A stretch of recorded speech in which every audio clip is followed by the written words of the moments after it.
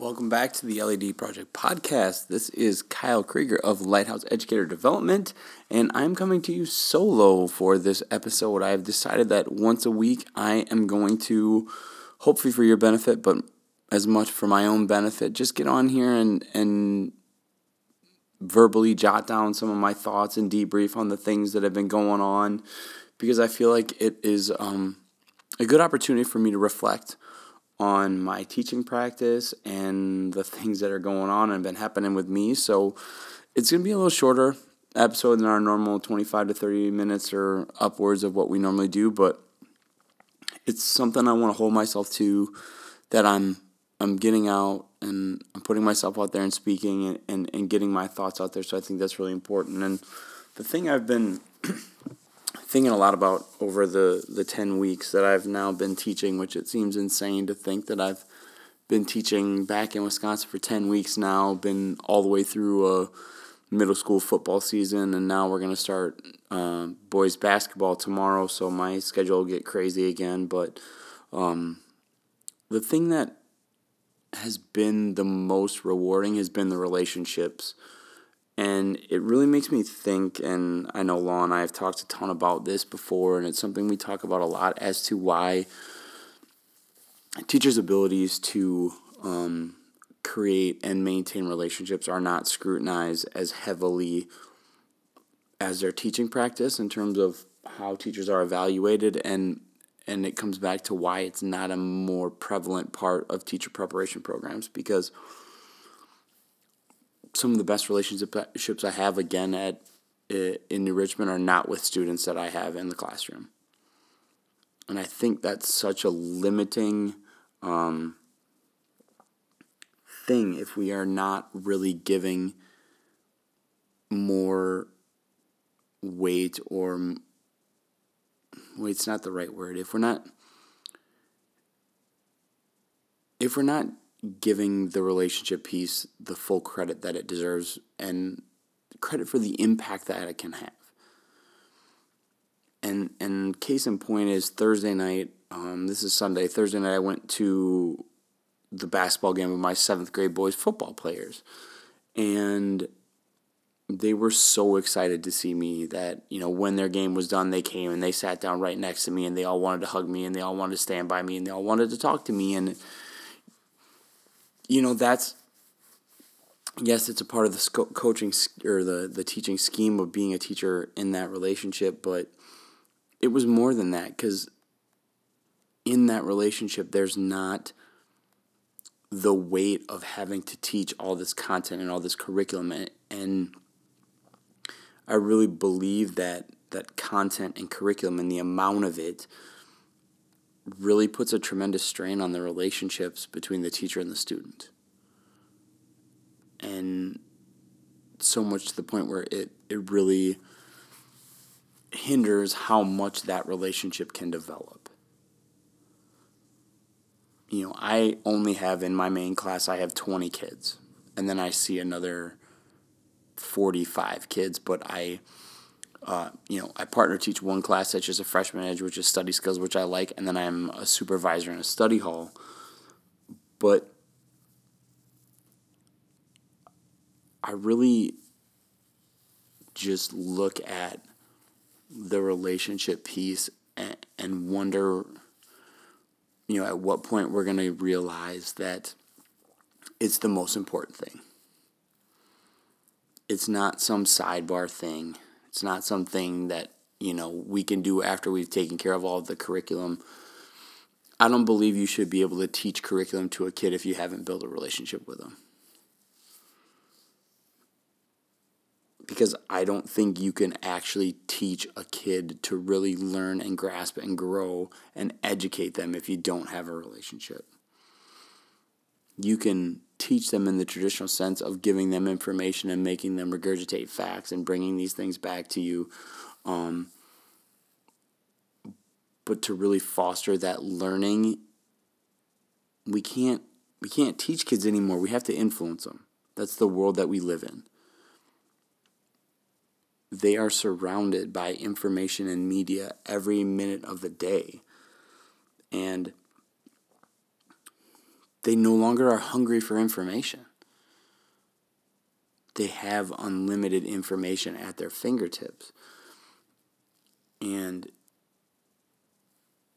we still pretend like we are the purveyors of all this knowledge and we hold the key to their future and we hold the key to all the good things in life, and we don't. The content knowledge of science or social studies or math or reading and writing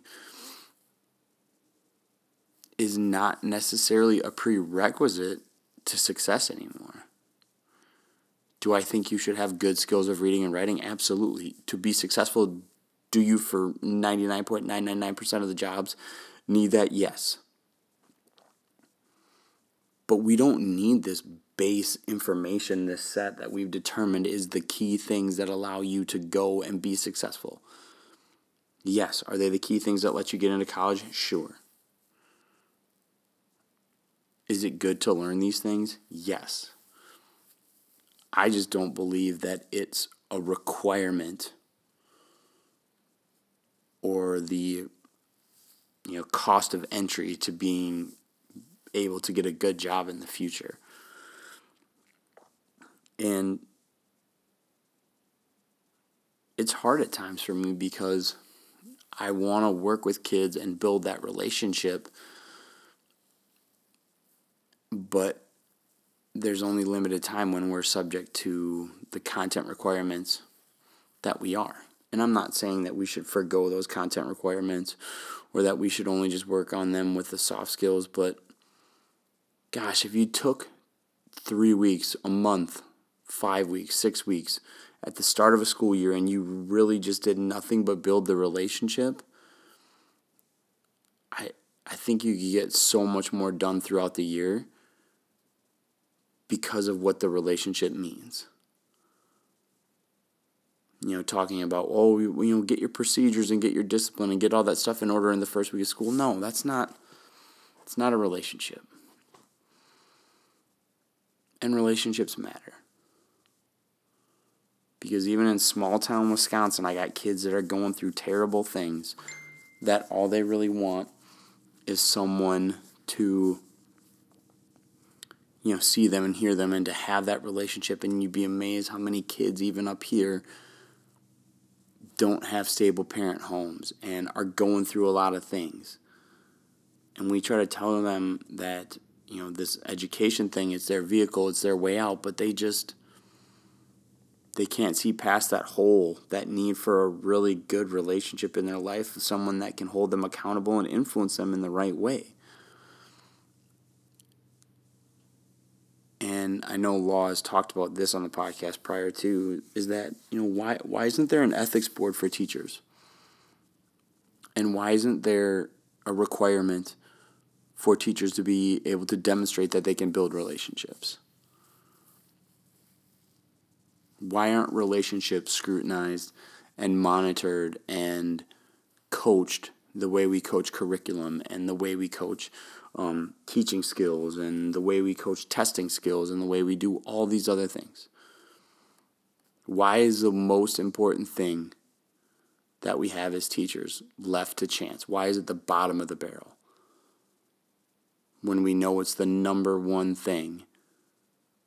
And I'm not going to back that up with data because I don't have it in front of me, but when we ask that question of tell us about your favorite teacher, it's never, ever about a lesson. It's always about the relationship. Every person we've ever asked that question to. And I think that's really what I'm striving for this year, is to really just be diligent in building those relationships and understanding how to be in that spot. Because my kids want to test me. They want to push my buttons and they want to escalate conversations. And so far in 10 weeks, I've not let them. I haven't let them escalate a conversation to where I'm the one who gets upset and I'm the one who is yelling and I'm doing those things because I don't want to be that person. And that's not to say that I can't hold them accountable, but I don't have to be angry. I don't have to get upset. I don't have to talk down to them. And I'm really proud of that. And I've grown a lot over the last year. Law said it as well, that I grew more in my year outside the classroom than I did in the years that I was in it. And it's really starting to show in that the work I've done and the work we're doing and the things we believe in, the things we preach, they matter and they work. And I'm proud of the way things have gone, and I'm proud of, who I've become and what I'm doing here. But it does still show me that there's a huge need out there for people to understand that the relationship piece is the most important. And I struggle at times. If I'm being honest, I struggle at times to worry about curriculum and teaching and grading. And when I know, my kids are going through tough times at home, and every single kid I have in my main class is working a job, and a lot of them are working either before school at 4 or 5 in the morning or till 10 o'clock at night and getting to school at 7. So it's really hard at times to really tell them, science is the most important thing. But hopefully through the relationship, and I feel like it's starting to happen, I can influence them. And I can be a part of it. And I did a first quarter survey with them, last week to kind of get a feel for what was going on. And they all said that they wanted me to be more vocal. They wanted to get to know me better. They wanted to hear what I had to say more, because I had tried to, since I was the new person in the program, to just defer at times to my teaching partner. But it was really nice to have them say, we want to hear what you have to say. We want you to participate. We want you to be a part of it. So that, on the same token, because I've talked all about students, but the great relationships we have with our students as teachers, that's the most rewarding part. And we don't give ourselves that. We rob ourselves as teachers of that because we are subject to so much content and curriculum, and I don't have an answer.